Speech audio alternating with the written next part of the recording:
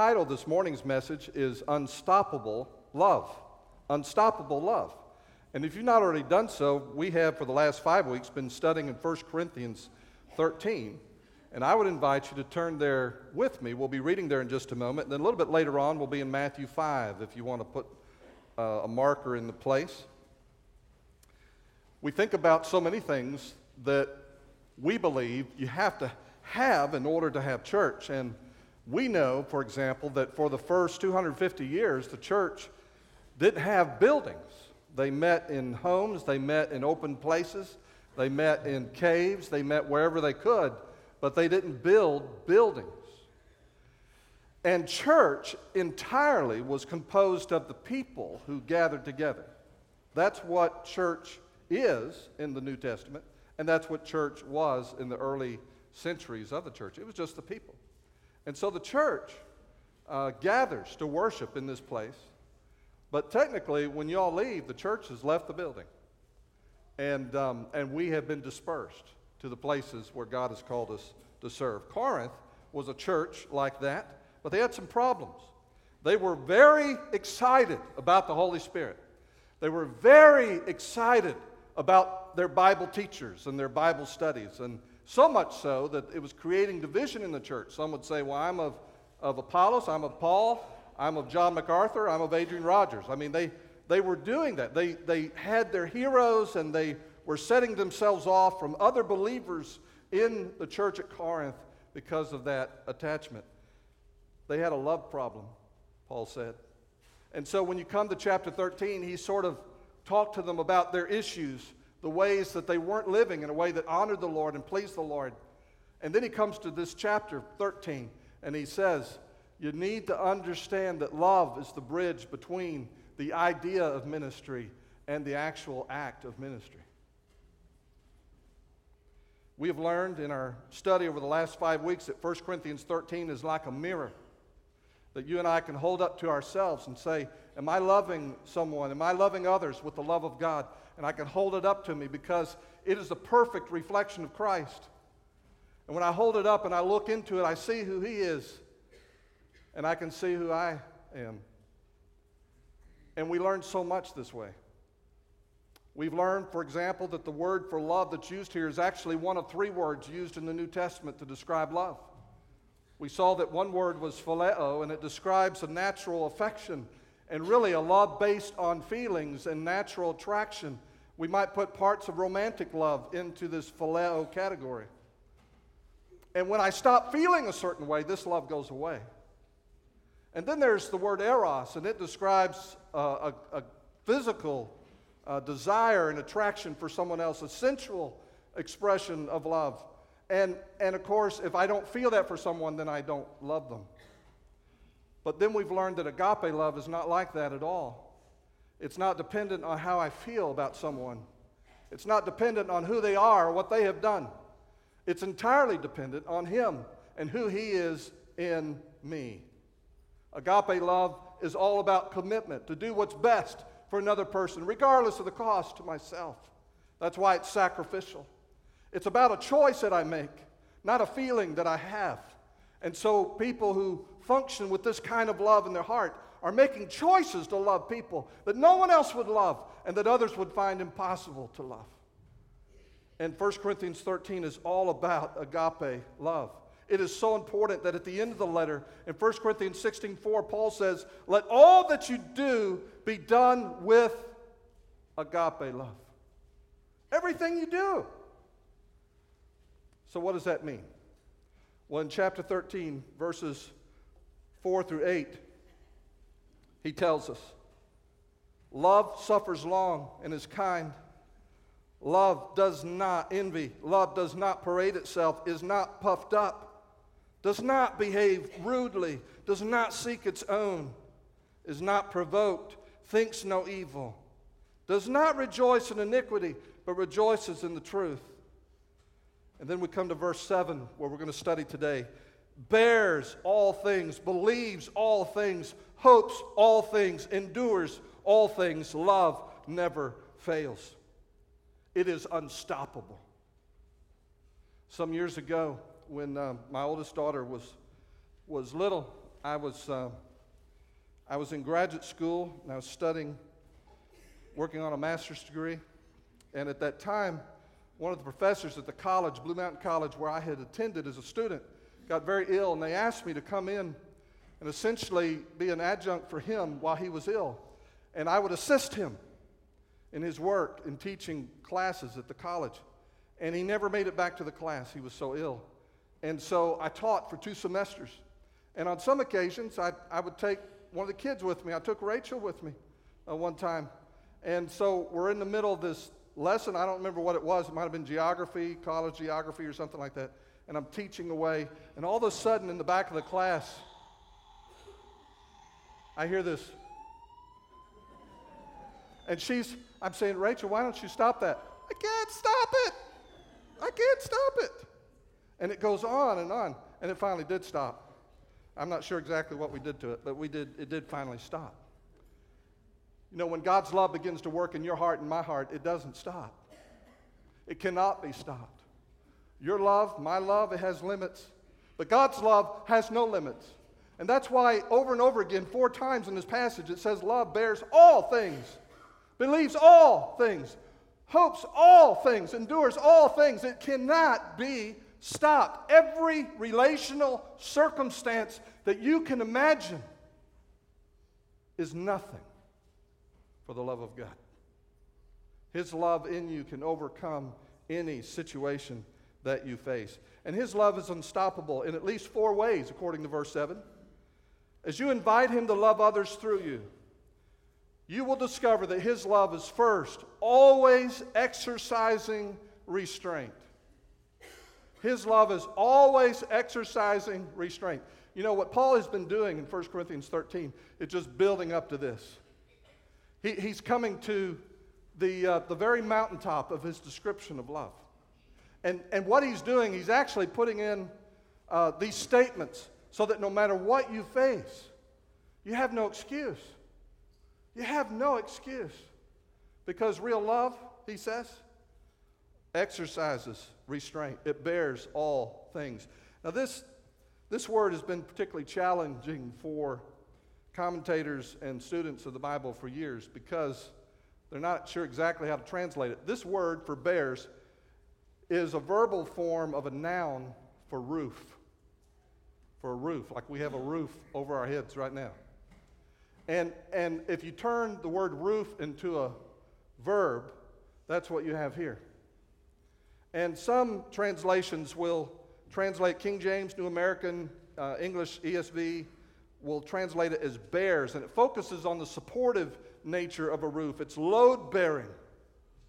And you can put things on top of it. And in ancient times, people did go up on the roof and spend time up there. It was like their patio.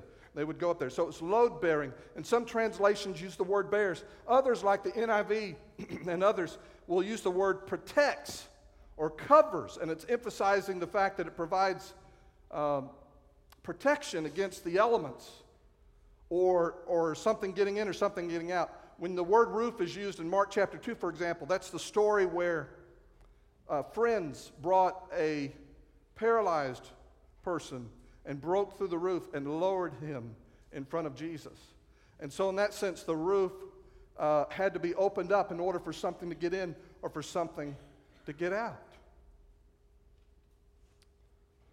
Now, Paul uses this word, and when you're studying something, if you're having trouble understanding a word, just try to watch how that particular author will use that word elsewhere in the Bible, and he uses it in 3 other places. He uses it in chapter 9 of this letter, and he uses it twice in 1 Thessalonians, and that's the example I want to give you. It's not on the screen. Just listen to what he says. 1 Thessalonians 3, verses 1 to 5. He uses it twice in verse 1 and verse 5. Listen.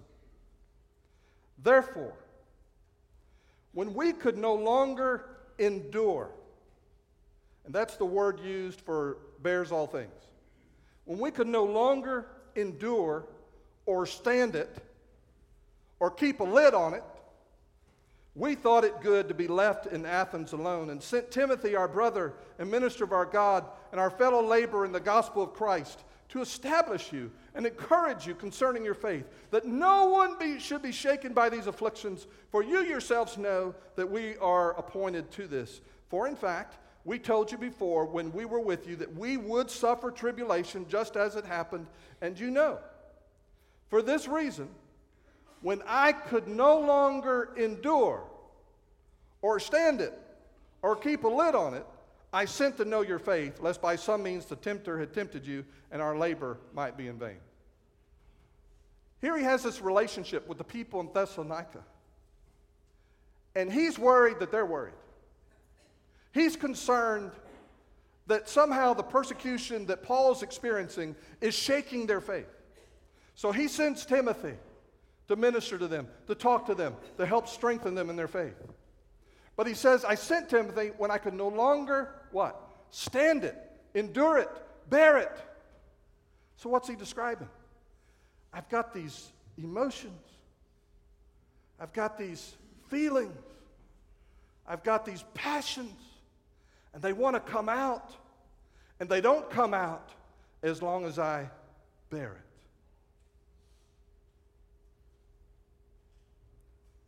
And so what he's describing is that in relationships, God's love exercises restraint. That what you want to do, what you want to say, that God's love bears all things and is going to do the right thing and keeps it from coming out. Now, some of y'all, you know, if you're, I don't know how old you would have to be. If you're under the age of something, I don't know what it would be. You won't understand this, but I'm going to explain it to you. In the old days, if you wanted to make popcorn, there were no microwaves. You understand? And there was no Orville Redenbacher. They didn't even have Jiffy Pop. Now, if you need that explained to you, I'll explain it to you after church. But what you did was you put some oil in a pot like this, and you put a lid on it with the popcorn in it, and you set it on the burner, and it would pop. And it would be a glorious sound. Pum, pum, pum, pum. If it was a metal lid, ding, ding, ding, ding, ding, ding, ding. You know, it was great. Now, I did do this when I was tall enough to reach it, and Mama had stepped out of the room. I wanted to see what was happening. Wow! Boom, boom, boom, oh. And I couldn't stop it. I couldn't stop the popping. I just wanted to see the popping. But I couldn't stop it. And it just came out, and it just came out, and it just came out. The love of God cannot be stopped. The love of God, when He is in you, is going to lead you, prompt you, guide you to love in such a way that what you want to come out, you can bear it. Jesus, in Matthew 5, in the Sermon on the Mount, he touches on this very concept of restraint and what it does or means to you and me. In Matthew 5:38, verses 41, he gives us 2 or 3 examples here. He says, you have heard that it was said, an eye for an eye and a tooth for a tooth. And it's a law of retaliation. And the purpose of it was to keep people from going overboard in their retaliation. There was supposed to be restraint. But I say to you, Jesus said, do not resist. And this word means to show hostility. To show hostility, to retaliate. He says, do not resist the one who is evil. But if anyone slaps you on the right cheek, turn to him the other also. I'm going to come back to that. And if anyone would sue you and take your tunic, that's your inner garment, let him have your cloak, your outer garment as well. And so the restraint is, you know, I'm going to fight this. I mean, he took this from me, and he's suing me, and I'm going to fight this in court. And he's saying, don't fight that. Your obligation, your mission is to show the love of Christ. And he goes on and says, and if anyone forces you to go 1 mile, go with him 2 miles. Roman soldiers could force anybody in a conquered land to carry their bags, their armor, their gear for a mile. Jesus said, at the end of that mile, love starts. Love starts, and carry it the second mile. So Jesus is not saying, and I need you to hear this, Jesus is not saying you shouldn't defend yourself if someone is attacking you or someone that you love. I remember talking to a lady one time in California years ago, and she argued with me about that. She said, no. She said, I would just pray, and God would take care of me. God would protect me. I said, okay, just let's pretend that you're in the street and somebody's attacking you, and you're praying about that at the moment. God, deliver me. God, help me from this person who's attacking me. And I come around the corner. Do you want me to join you in prayer? Or do you want me to beat the snot out of that guy? I might be the answer to your prayer, sister. And Jesus is not teaching that. Let me show you what he's doing. Brian, would you come up here? Do you mind coming up here on the platform? Brian is front and center in choir most of the time, and he does such a good job. And he's a law enforcement officer, if you didn't know that. So I'm not going to hurt him or do anything that would be untoward him. But Brian, I want you to face me. Jesus said, if a guy slaps you on what? What does he say? If anyone slaps you on the right cheek, turn to him the other also. How many of you are right-handed? That's a majority. A majority is right-handed. And that's been true through the centuries. Most people are right-handed. In fact, if you were left-handed, people had problems with you being left-handed and would try to force you to be right-handed. So let's say I'm going to strike him on the cheek with my right hand, okay? Here's what I do. What? No, just relax, officer. I've always wanted to do this. Okay. All right, so I'm going to slap him on the right cheek. Boom. Now, one problem. Is that your right cheek or your left cheek? That's your left cheek. So if I'm going to strike him on the right cheek with my right hand, what am I going to have to do? Backhand. Boom. That was not an assault in Jewish culture. That was an insult. That was an insult. And you know, an insult can hurt worse than a physical slap. It was totally demeaning. It was totally degrading. Thank you, Brian. Y'all give him a hand.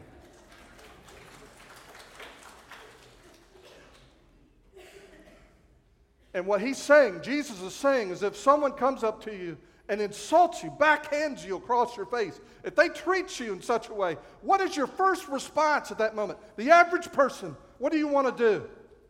Yeah, baby.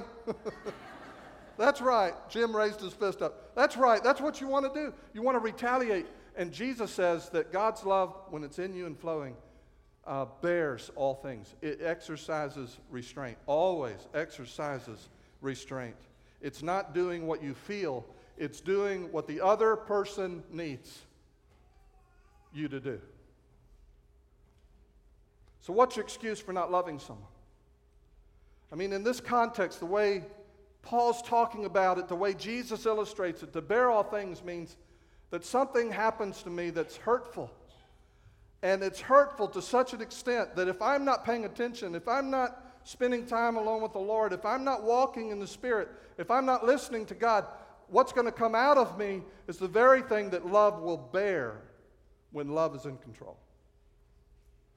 Love will restrain. So when Jesus lives in you, he leads you to exercise restraint always. But there's a second thing he does. Love not only bears all things, it also believes all things. Number two, it's always risking exposure. Love is always risking exposure. How does love believe all things? Well, Jesus, in the very next verse in Matthew 5:42, I believe he touches on this in a way that we can talk about it. He says, "Give to the one who begs from you, and do not refuse the one who would borrow from you." Working at a church for any length of time, you will know that people will be coming by regularly and requesting assistance. And I remember when I got out of school and we moved out west, and we were in our first assignment with the Home Mission Board, and I had an office at the First Baptist Church of Beverly Hills. And this room, I think, is bigger than that building. So it wasn't a huge building. It was a mission point. And I remember the first time somebody came by requesting assistance, the pastor, and I've talked about Bob Tremaine, a mentor to me, he came into my office one day and he said, have you ever helped or worked with a transient person who needed assistance? And I said, well, no, sir. He said, well, today's your day. And he loved doing that to me. When I hadn't done something in ministry before, he said, well, today's your day. Or he would say, didn't they teach you anything in college? That was his other favorite thing to say.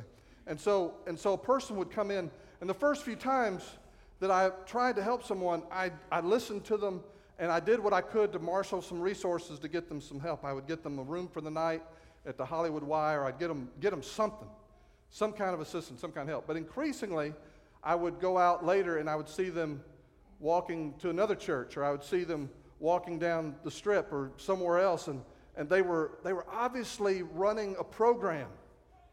They had a whole lifestyle built around telling stories and receiving assistance. Well, that bugged me. That bothered me. And so the next time somebody came in, I said, well, tell me your story. They told me the story. And I said, okay, you lost your wallet on the Bakersfield Denny's in Bakersfield, and then you took a bus here, and you walked all the way to First Baptist Church of Beverly Hills, Kaching, to seek assistance. Did I sound a little jaded? And I said, well, stay right there for just a moment, excuse me. And I turned around, I picked up the phone in the old days when you asked for operator assistance, and I said, operator, can you get me the Denny's in Bakersfield? What? There's no Denny's in Bakersfield? Excuse me. And I covered the phone, I turned around. He was gone. Disappeared. I fact-checked one little piece of the story. He was out of there. I put the phone down, I said, thank you, and I put it down. I followed him out of the building. I said, hey, hold on. He said, forget it. I said, hey, just tell me the truth. Just tell me the truth. He said, I don't want to talk to you. He walked away. You know, God began to deal with me about my attitude. And when the Holy Spirit lives in a person, He doesn't leave you where you are. He always challenges you. He wants to change you, make you more like Christ. And so increasingly I saw that Jesus told this statement, give to one who begs from you, in the context of people who were taking advantage of people. People who were being abusive and backhanding. People who were suing people in court. People who were doing awful things to others. In the context of that, he said, and by the way, when someone asks you for help, help them. Beggars may be taking advantage, but in the absence of facts, hear me, in the absence of facts, like they say, I need help, and they just drove up in a Lexus. You know, in the absence of facts, they may still need help. Love will help people. Now, you may not have the resources to make all their problems go away. Jesus isn't saying make all their problems go away. He's saying if someone asks, help. Help. Take a chance. Love does what it can do. Because of this, skeptics will say that Christians are gullible. The Lord Jesus was not gullible.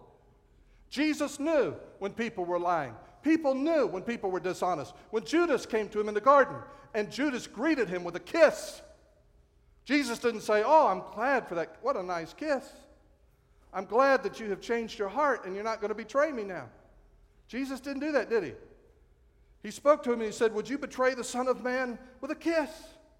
Jesus wasn't gullible, and God's not asking you and me to be gullible. But listen, there are people who are going to hurt you again and again and again, and they will sincerely come to you and say, I am sorry. Will you forgive me? Will you give me another chance? Love believes all things. In the absence of any other evidence, you say, well, they've done it 3 other times to me, Pastor. Look at them.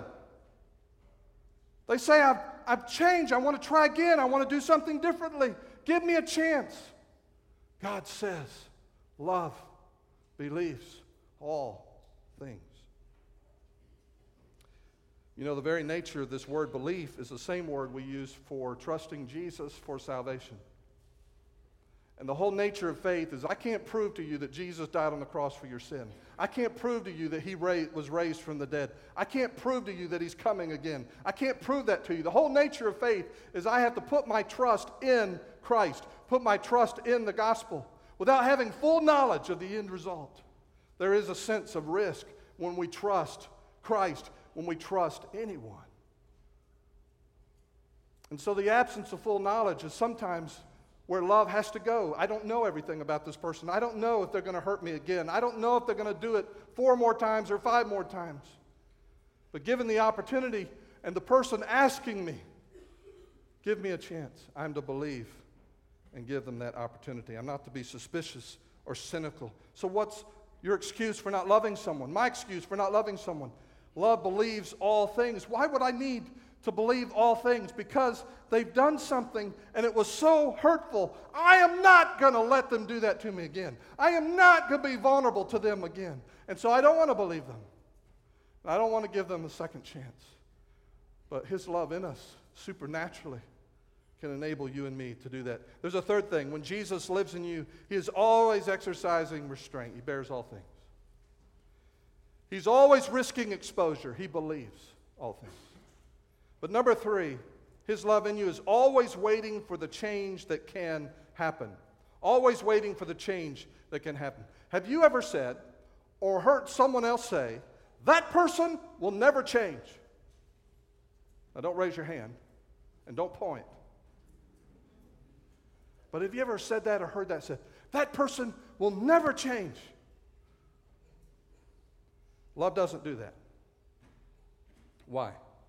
Well, as we continue in Matthew 5, verse 43, Jesus takes us places that are pretty uncomfortable.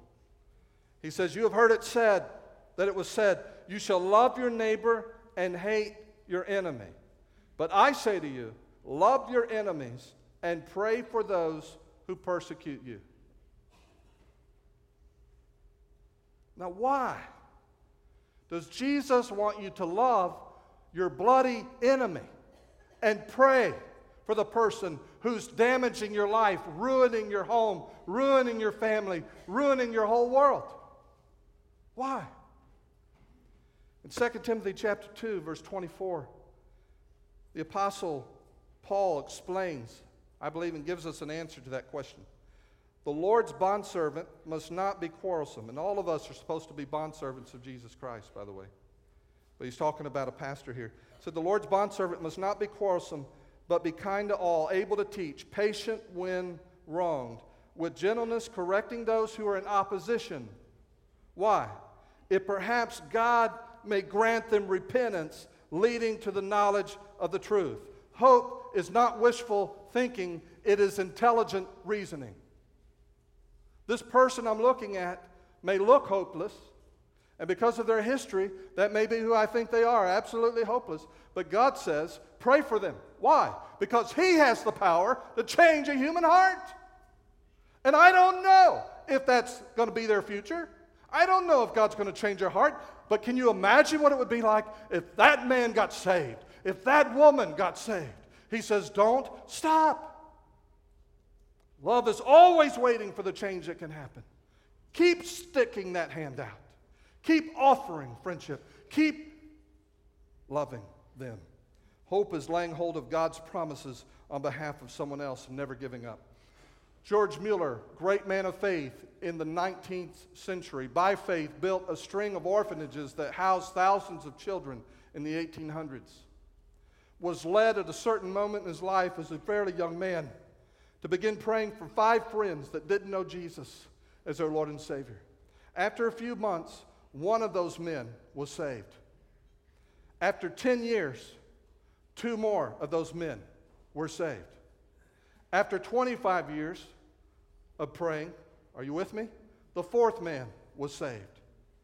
And then Mueller died 52 years later, and the 5th man was saved after he died. What's your excuse for not loving someone? Hopes all things? Why wouldn't I hope all things? You know, I can look at somebody and because of the way they talk, the way they act, because of what they have done to me or what I have seen them do to others, I can reach a conclusion and think that there's no possibility that this person could ever change. And because I reach that conclusion, I stop loving them. And in contrast to that, the love of God never gives up. His love is unstoppable. He says, pray, and then wait for it. Wait for it. See what God's going to do. So when Jesus lives in you, He's always exercising restraint. He bears all things. He's always risking exposure. He believes all things. He's always waiting for the change that can happen. But finally, number 4, He is always bending without breaking. Bending without breaking. Love endures all things. In 2011, televangelist Pat Robertson said on national TV, when asked the question if a man married to an Alzheimer's patient, where she could neither recognize him, carry on a conversation with him, interact with him, whether he should remain married to her. And on national television, he said that a man would be justified if he divorced his wife who had Alzheimer's so he could marry someone else. Is that agape love? No. I mean, that for better or worse thing matters. The word that's used here for endures all things, hupomene, means to literally stand under something else. And the picture is of something that's bearing a weight, and you keep piling on things on top of that thing. It's like in the old days when I used to lift weights. Now I lift myself out of my chair. But when I used to lift weights, and you wanted to get stronger, you had people add to the weights. Put some more on there, and I'd do that one. Say, okay, now put some more on there, and we would do that one. And eventually it would get to a place where I couldn't do it anymore. And whoever was spotting would have to save my life because of the weight. Or when I was in high school and I was bagging groceries, and if I put too many of the wrong things into a bag, the paper bags would break. The paper bags will break. The plastic bags will cut through your fingers, but the paper bags will break. And so that you can put too much into it, and it can't endure it. It can't stand up under the pressure, and it'll tear it open. But love says keep bringing it. Keep bringing it. It never breaks. It never stops. It always endures. In Matthew 5, verse 44, we read verse 44, but I say to you, love your enemies and pray for those who persecute you. Why? So that you may be sons of your Father who is in heaven. For He makes His sun rise on the evil and on the good, and sends rain on the just and the unjust. So what's Jesus' argument for enduring with someone who's persecuting and ripping your heart out and doing great damage to you? Because God endures for the sake of all souls. Everything that goes on every day in Wynn, Arkansas, God endures it, and He sends the sun and He sends the rain. God endures everything that you and I have done to offend Him. He endures that. He bears with it. Never cracks, never breaks, never says, that's the last straw, enough is enough. He doesn't do that. Yes, there's a judgment day coming, but today is not the day, and you are not the judge. And so until that day comes, what are we to do? Love our enemies. Pray for those who persecute you. So Jesus is saying to you and me, just keep doing what the Father's doing. When the Father lives in you, He's going to lead you to these crazy places and these crazy relationship scenarios where you're loving impossible people in impossible ways. So what's your excuse for not loving someone? To endure all things? The picture is you keep adding, they did this, and they did this, and they did this, and they keep piling on. And at some point, if we're just loving them in a human way, we say, that's the last straw. I can't do it anymore. I'm done. And you know what you need to do at that moment? You need to go to the Lord. And you need to let Him fill your life. And because His love always endures. You've heard the story perhaps of Corrie ten Boom. 52-year-old woman during World War II. She, her sister Betsy, and her father rescued Jewish people who were escaping the deadly incarceration of concentration camps by the Nazis. And they were eventually discovered, and all three of them were arrested, and other members of their family, and they were thrown into the concentration camps. She lost her father, never saw him again, precious man of God. Lost her sister, Betsy. And then she describes a situation years later. By the way, she got out of the camp a week before every woman her age was killed in that camp because of a clerical error. It wasn't an accident. I think it was an act of God. But a clerical error. She was set free a week before every other woman her age was killed. And years later, she traveled around. She became a great woman of faith, sharing the gospel, sharing how you can trust God and always can trust Him. And in her book, The Hiding Place, she tells this story. I was at a church service in Munich when I saw him. The former SS man who had stood guard at the shower room door in the processing center at Ravensbrück. He was the first of our actual jailers that I had seen since that time. And suddenly, it was all there. The room full of mocking men. She's remembering this. The heaps of clothing. Betsy's pain-blanched face. He came up to me as the church was emptying, beaming and bowing. How grateful I am for your message, Fraulein, he said. To think that, as you say, He has washed my sins away. His hand was thrust out to shake mine. And I, who had preached so often to the people the need to forgive, kept my hand by my side. Even as the angry, vengeful thoughts boiled through me, I saw the sin of them. Jesus Christ had died for this man. Was I going to ask for more? Lord Jesus, I prayed, forgive me and help me to forgive him. I tried to smile. I struggled to raise my hand. I could not. I felt nothing. Not the slightest spark of warmth or charity. And so again, I breathed a silent prayer. And you need to hear this. Some of you need to hear this. I breathed a silent prayer. Jesus, I cannot forgive him. Give me your forgiveness. As I took his hand, the most incredible thing happened. From my shoulder along my arm and through my hand, a current seemed to pass from me to him, while into my heart sprang a love for the stranger that almost overwhelmed me. And so I discovered that it is not on our forgiveness any more than on our goodness that the world's healing hinges, but on His. When He tells us to love our enemies, He gives, along with the command, the love itself. What's your excuse for not loving someone?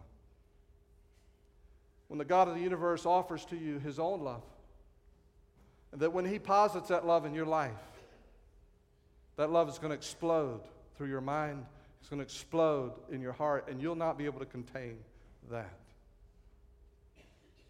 The only one stopping God's love from flowing through your life is you. So that brings me to this final statement, last statement. When you start receiving His love, you will also begin releasing His love.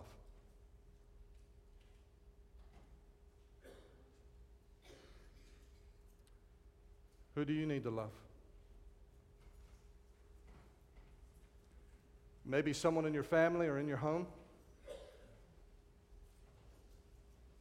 And maybe someone, a family member you haven't seen or been around for years. For whatever reason, you stopped interacting with them. And maybe it's someone that lives next door, someone in your neighborhood. Maybe it's someone in your church. And you find within yourself just a desire to not do these 4 things. And you feel it intensely. And if you leave God out of the picture, I'm just talking as a human being, I can fully understand why you would feel that way. But the question is, what kind of Christian do you want to be? Do you want to be the real deal? Do you want to be a man or woman who Christ inhabits, who Christ indwells? Then make the choice today to love that person or those persons that you have not thought worthy of your love before now. And say, God, I don't even have it in me to forgive them. I don't even have it in me to give them a second chance. I don't even have it in me to believe that they could ever change or ever be different. So, Almighty God, may I know your love for me, because I know you did all those things for me. Would you do that for them through me? Would you do that for them through me? Let me ask you to bow your head and close your eyes as we move into a time of response. It is truly an opportunity for you to think, what is God saying to me? What has God been saying to you in the course of our Bible study, our worship today? And how are you going to respond? If God is speaking to your heart, what a precious gift from God that is. And will you say yes to Him? Will you do the next thing, the next step that He's leading you to take? If you've never put your trust in Jesus Christ as your Lord and Savior, He alone can change your heart. No book that you read off of a bookstore shelf, no counselor, no pastor, no power on earth can change your heart, but Jesus can change your heart. He can melt your heart. He can give you a new heart. He forgives your sin because He died for you on the cross. And this morning, if you want to become a new kind of person, I invite you to come and tell one of these pastors, I want to be saved. I want to be changed. I want to know Christ, and I want Him to live in me. And if that's your heart cry this morning, would you just, in a moment when we sing, would you just get up out of the pew? I want you to come and just speak to one of these guys and just be transparent, be honest, and say, I want to be saved. Maybe you've been visiting a while and you know this is where God wants you to plant your life. You know this is where God wants you to serve and make friends and become part of the body of Christ. We invite you to come. We'll receive you now. If you just need someone to pray with you, or you want to come pray at the altar, whether you're in the balcony or downstairs, we invite you to come. Father, we commit this time to you, and Holy Spirit, would you come and move powerfully among us, we pray. In Christ's name.